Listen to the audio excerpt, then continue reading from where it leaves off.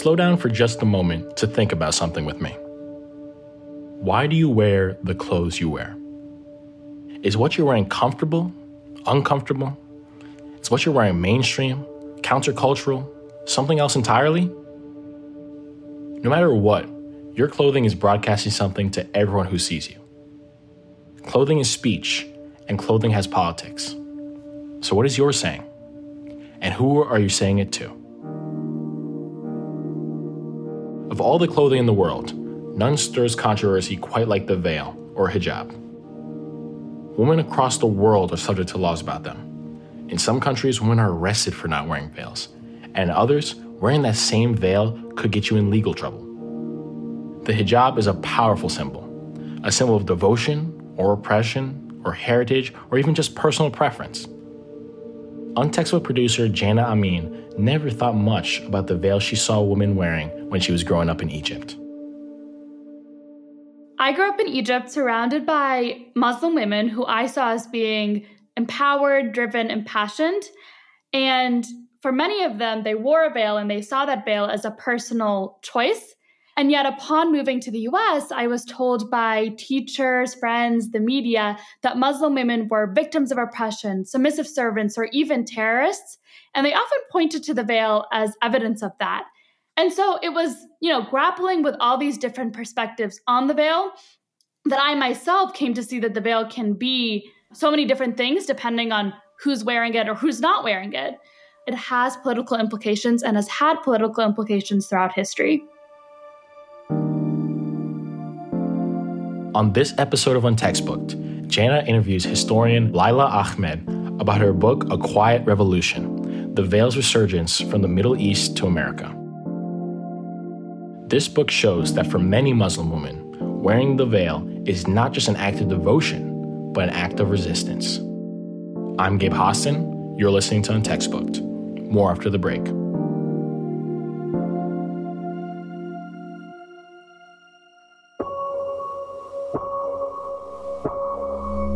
Untextbooked.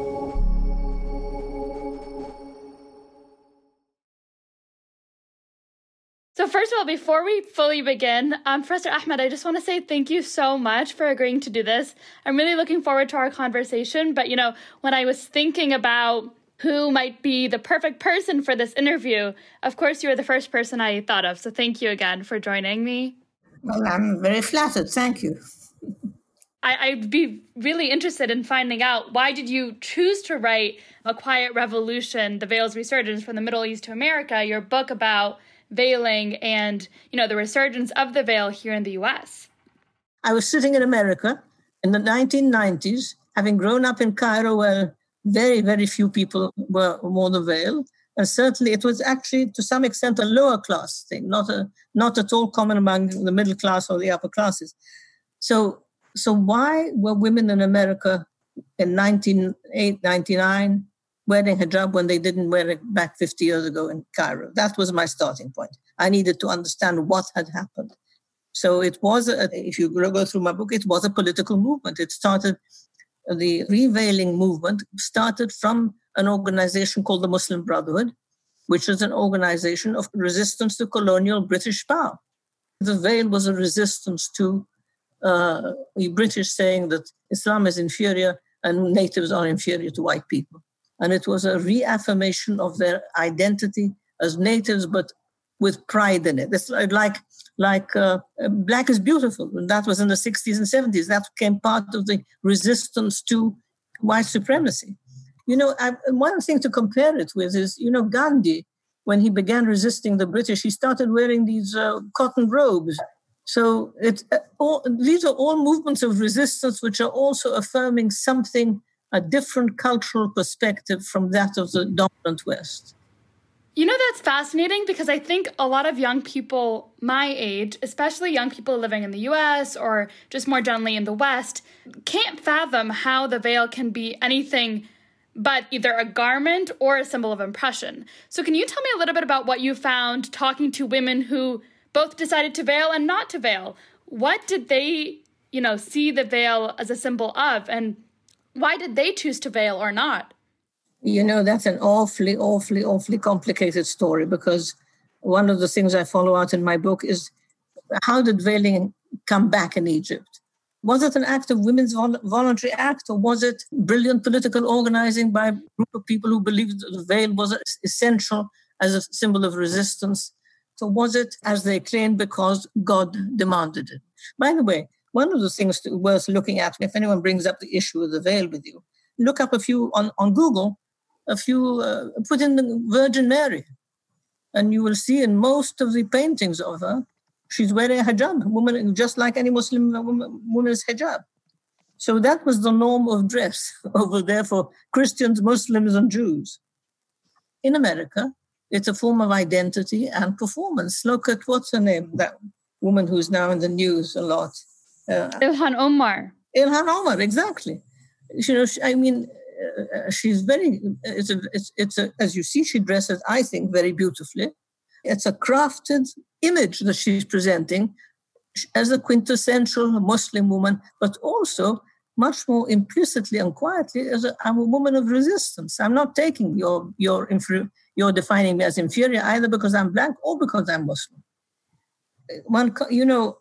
There's never a pure answer, and that's partly one of my main points here. Because if you ask women today why are they wearing hijab, is the answer going to give you what they actually believe, or their personal feeling, or what they think they want you to believe about? Mm-hmm. So it's very, very complicated. Yeah, and I think what really stood out to me in your answer, Professor Ahmed, was that you talked about the different kind of types of veils and reasons for veiling. And that's definitely something that's been true in my family in Egypt. I have a great aunt who, wears the niqab. So she only shows her eyes, and she does it actually because she is mourning and because she has been mourning her late husband. And so it's like there's so many different reasons, and there's, I guess, a lot of depth to, the question of veiling. That's a marvelous point you made, because it shows how either the notion that we have in the West that it's oppressive, it's actually far more complex and subtle. When you confirmed it with your experience, that it actually is a very meaningful symbol in many different ways. And it looks different too. Yes, definitely looks different. So I guess, when people talk of the veil, they often talk about the idea of empowerment, but it's often framed as, people point to the veil as evidence of Muslim women's disempowerment. What are some of the narratives that we've all been conditioned to think about when it comes to gender in Islam? So when we say we, let's focus on what we in America have internalized about Muslims, and Muslim women in particular, that they're terribly oppressed, that Islam is many worse than Judaism and Christianity. Over many years of study, I simply cannot confirm that. It's not true. They're all patriarchal religions. All of them value men over women, give men more rights than women. You can see that oppression is universal. Women being used by men is universal. So there's similarities and differences. Some are better off in some ways. For example, in the history, if you look at the history of Britain in the 19th century, if women married, if she was a wealthy woman, the husband owned her property automatically. This never happened in Egypt. If a woman owned anything or if she earned anything, no husband was entitled to her money. Although they had already very emphatically the myth that over there they're inferior, not like us white civilized Britons. But that wasn't true. But there is another complication in that in the Middle East, unveiling actually happened because of Western domination.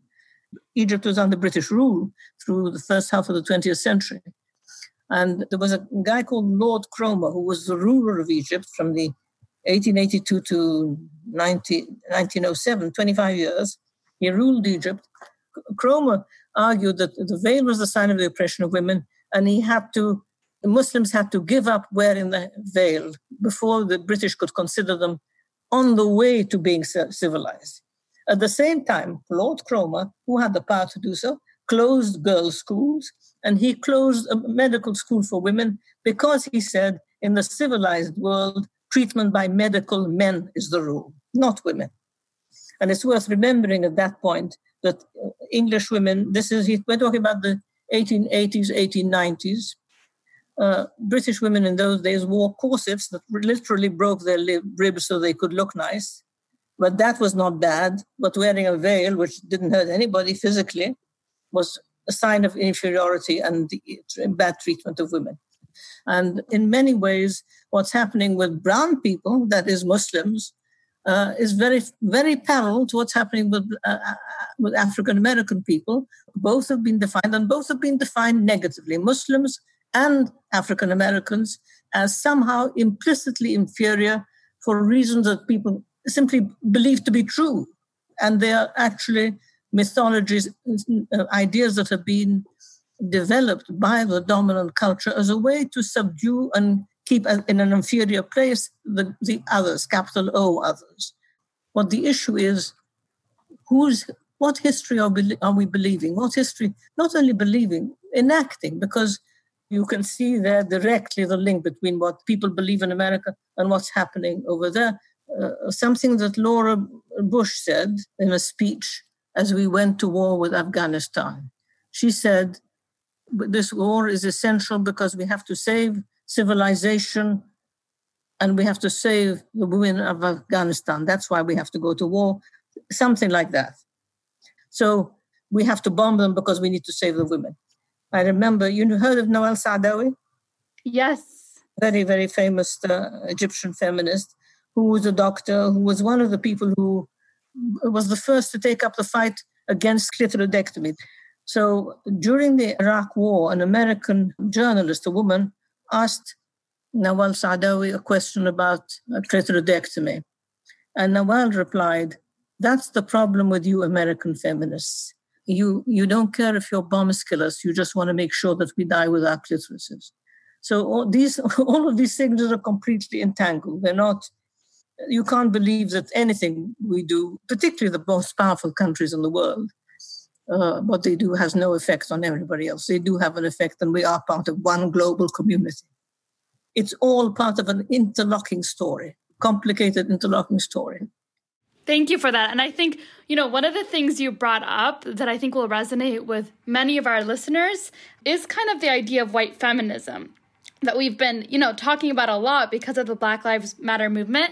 But I was wondering if you can elaborate a little bit about how you've seen white feminism contradict or come into conflict with Muslim feminism. My goodness, that's the story of my life in America. Mine too. So yours too, exactly. I mean, that's how it is. I profoundly believe that feminism is meaningless unless it takes in race as centrally as gender. Anyone who does feminism without looking at issues of race is not doing feminism as I think it should be done, because they are completely entangled with each other. Thank you so much. Professor Layla Ahmed is the author of A Quiet Revolution, The Veil's Resurgence from the Middle East to America, A Border Passage from Cairo to America, A Woman's Journey, and Women and Gender in Islam, The Historical Roots of a Modern Debate. And, you can find all of these online, right, Professor Ahmed? Absolutely, yes. And thank you again, Professor Ahmed, for joining me. Really, I'm very, very grateful. Thank you, Jana, for these wonderful comments and questions.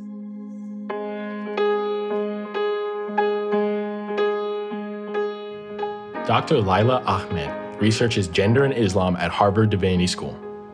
Jana Amin is a high school senior at Milton Academy in Massachusetts, and she produced this episode. Our music is by Silas Bowen and Coleman Hamilton, who are a senior and recent graduate of Walnut Hill School for the Arts in Massachusetts. Untextbooked is edited by Bethany Denton and Jeff Entman. Fernanda Rain is our Gordon Ramsay. Our website is untextbooked.com. Be sure to follow us on Instagram, TikTok, and Twitter at Untextbooked. There, we're sharing more stories from the present and the past that shouldn't be overlooked.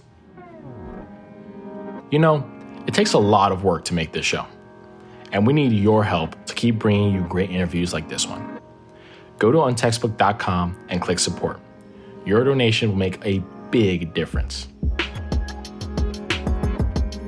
Untextbooked is a project of Got History, an organization that believes in a world where all young people can advance civic well-being for themselves, society, and the planet.